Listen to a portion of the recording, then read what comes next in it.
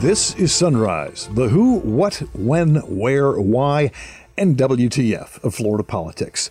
I'm Rick Flagg reporting from Tallahassee, where the latest stats from the health department show more than 16,000 Floridians have now been killed by COVID-19. The actual figure, 16,021. Now, if you include the people who lived elsewhere but died in Florida, the total goes up to 16,222. As the DeSantis administration continues its campaign to downplay the threat from COVID-19, they've begun talking about one way to stop the daily dirge of stories about all the Floridians dying from the disease. The idea? Stop the daily reports. Start releasing them on a weekly basis. Joe Biden's running mate comes to Florida on day one of early voting in the Sunshine State. Kamala Harris addressed a drive-up rally in Orlando. I had to come here on the kickoff of early voting in Florida, because y'all are going to make it happen. You will make it happen. What you will do here in Florida, in Orlando, what you will do by early voting is you will be the first to put our country back on the right track. Early voting is now underway in 54 counties. Liberty and Sumter County began today. All 67 counties are opening for early voting by Saturday.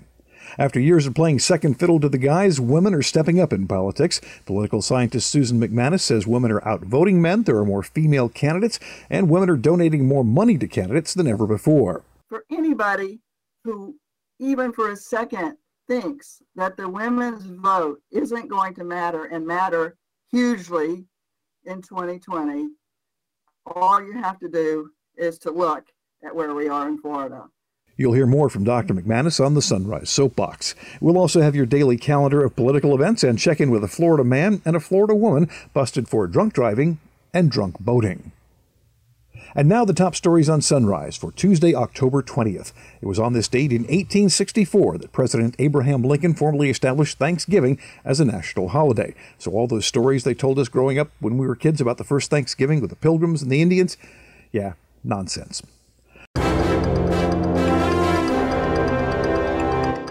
Another day, another milestone in the COVID crisis. The state health department reporting 1,700 new cases and 54 additional fatalities Monday. Coronavirus has now claimed the lives of more than 16,000 Floridians. If you include the 201 victims from out of state who died here, the death toll is 16,222. When the COVID crisis began, Governor Ron DeSantis was holding press conferences or roundtable events almost every day to deliver his take on the pandemic.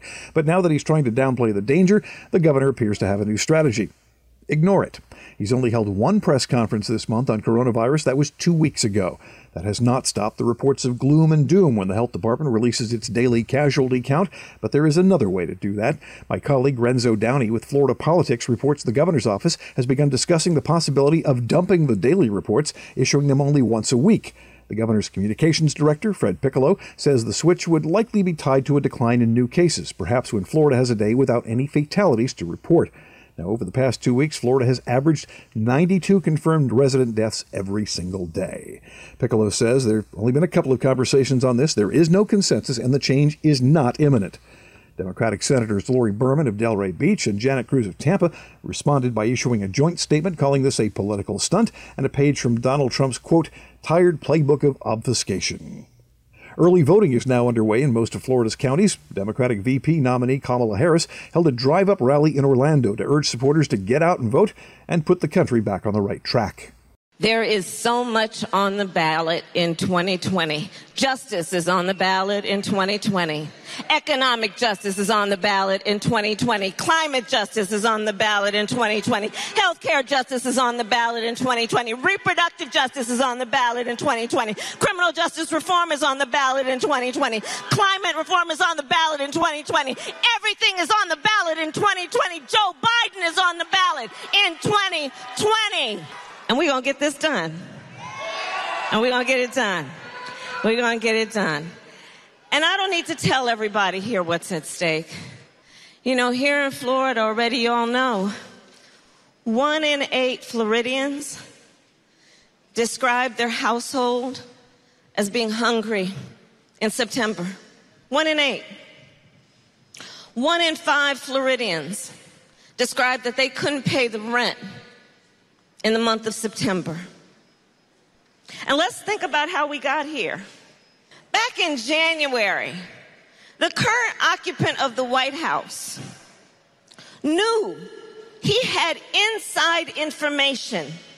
He knew that this virus was 5 times more deadly than the flu. He knew it would impact children of America. He knew it was airborne. But what did he do? He kept that information to himself. I call it a cover-up. He didn't let you know on January 28th what he knew on January 28th. Can you imagine if you all knew, if we knew on January 28th what he knew? But he didn't tell the American people. He covered it up. And now we look at where we are. And we are in the midst of 4 crises happening at the same time, in the moment where we are also witnessing the greatest failure of any presidential administration in the history of America. Harris is also urging people to ignore misinformation being spread by the administration about the voting process. Donald Trump trying to confuse people about the integrity of our voting system, trying to suggest that you can't trust it, right? But we know better, and we know when somebody's trying to play us. We know when someone, is trying to pull the wool over our eyes, trying to discourage us, trying to deflate our enthusiasm, trying to suggest to us that we don't matter. We can see that. We know that. That's not new to us.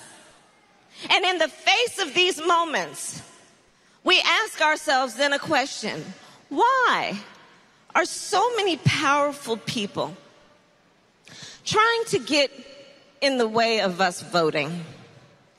Why are these powerful people trying to suggest we can't trust the system, putting in place laws that are designed to suppress the vote, trying to purge the voter rolls, trying to make it difficult? Why are they doing that? And the answer, of course, we know is this: because they know when we vote, we win. When we vote, we change things. We make it better. We know our power. We know our power. They know our power. And we know we will never let anybody take our power from us. Harris is hoping to break some barriers by becoming the first woman elected vice president in America, and women are playing a huge role in the 2020 campaign. Next up on the Sunrise Soapbox, you'll hear from political scientist Susan McManus on the women's vote. And for starters, she says there really is no such thing because it's way more complicated than that. But first, a word from the sponsors. You're listening to the Sunrise Podcast from Florida Politics, and we are much obliged. PredictIt is like the stock market for all things politics. Instead of trading stock in companies, you're investing money into your opinions on everything from election results to how many times President Trump will tweet this week. It's easy and only costs a few bucks to get started. Our podcast listeners can get a special introductory offer by visiting predictit.org/promo/FLAPOL. Try it today.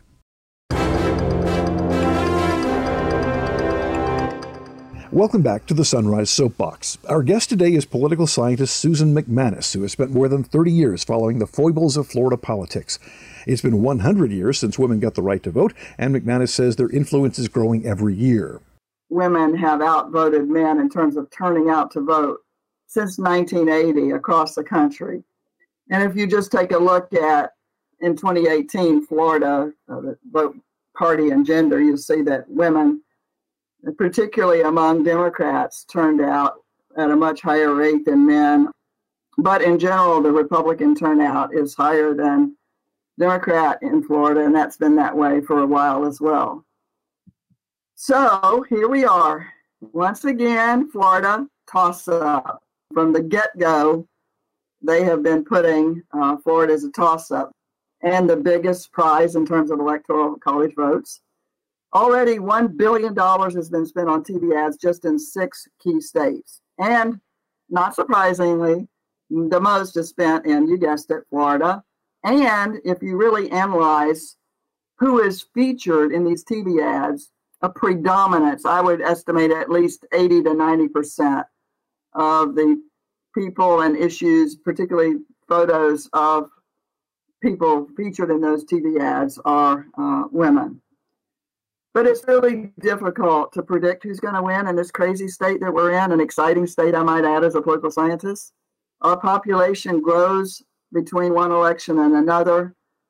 We really don't know what issue is going to be the issue that really pushes somebody in one direction or another.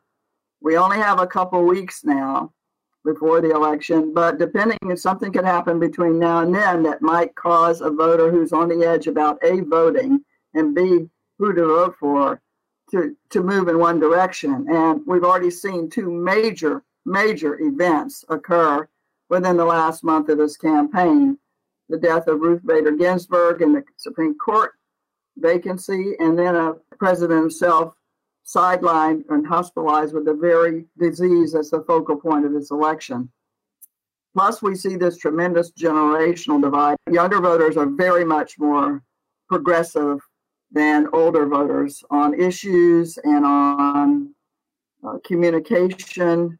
They're much more Snapchat, older people Facebook, if you're on, just to take a generational social media divide.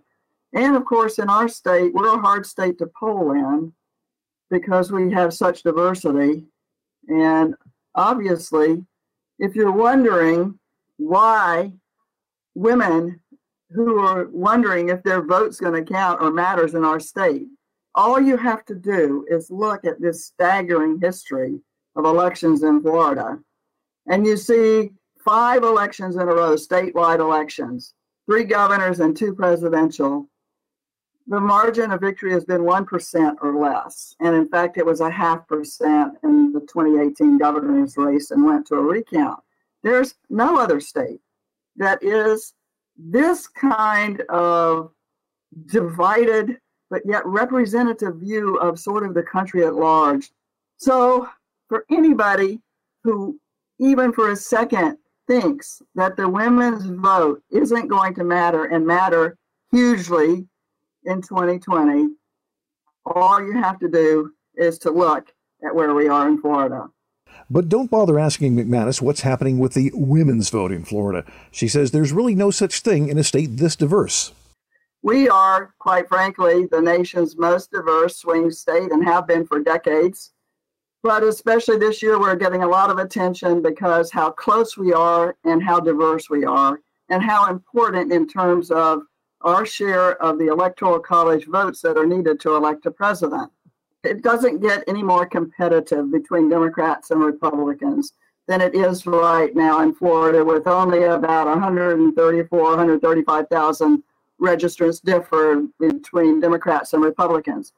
There is a tendency to say the women's vote. But as we've clearly seen already, it's the women's votes. People, and women particularly, don't think alike. And anybody that tries to cast it as this monolithic vote are making a very big mistake in Florida. McManus was speaking during a video conference organized by the Florida Commission on the Status of Women. It's part of their celebration of 100 years of women's suffrage in America. Airbnb and other vacation rental platforms score a huge victory at the Florida Supreme Court without doing a thing. The court is refusing to hear an appeal in a legal dispute over whether those companies have to pay tourist development taxes. Palm Beach County tax collector Ann Gannon went to the Supreme Court after an appeals court ruled in favor of Airbnb, TripAdvisor, and HomeAway. As usual, the Supreme Court did not explain its reasons for declining to hear the case. Now, the dispute centered on bed taxes that many counties impose on short-term rentals, on hotels and motels. That money goes to tourism-related purposes. Gannon believes vacation rental platforms should also be considered dealers under state law, which would force them to collect and send in the taxes. Officials in Jacksonville are trying to get reimbursed for more than $150,000 in expenses for the Republican National Convention that never was. The GOP decided to bail on Charlotte and hold their convention in Jacksonville back in August because North Carolina insisted on social distancing. Well, Jacksonville ended up spending more than $150,000 preparing for the convention, but then a surge of COVID cases forced them to cancel the Jacksonville events and go with a virtual convention. City officials told the Florida Times-Union they have been assured by the 2020 Jacksonville Host Committee that the money will be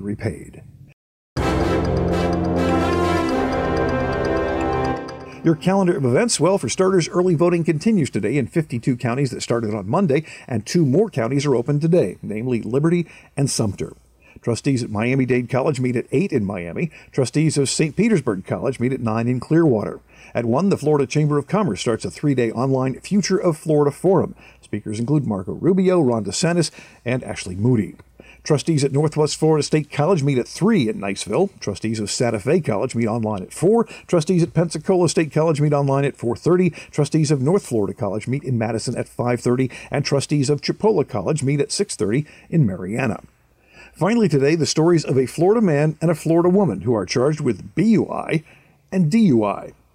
A Florida man at the wheel of a large boat crashed into several other vessels docked at the Bayfront Park Marina in Sarasota over the weekend, and the whole thing was captured on video.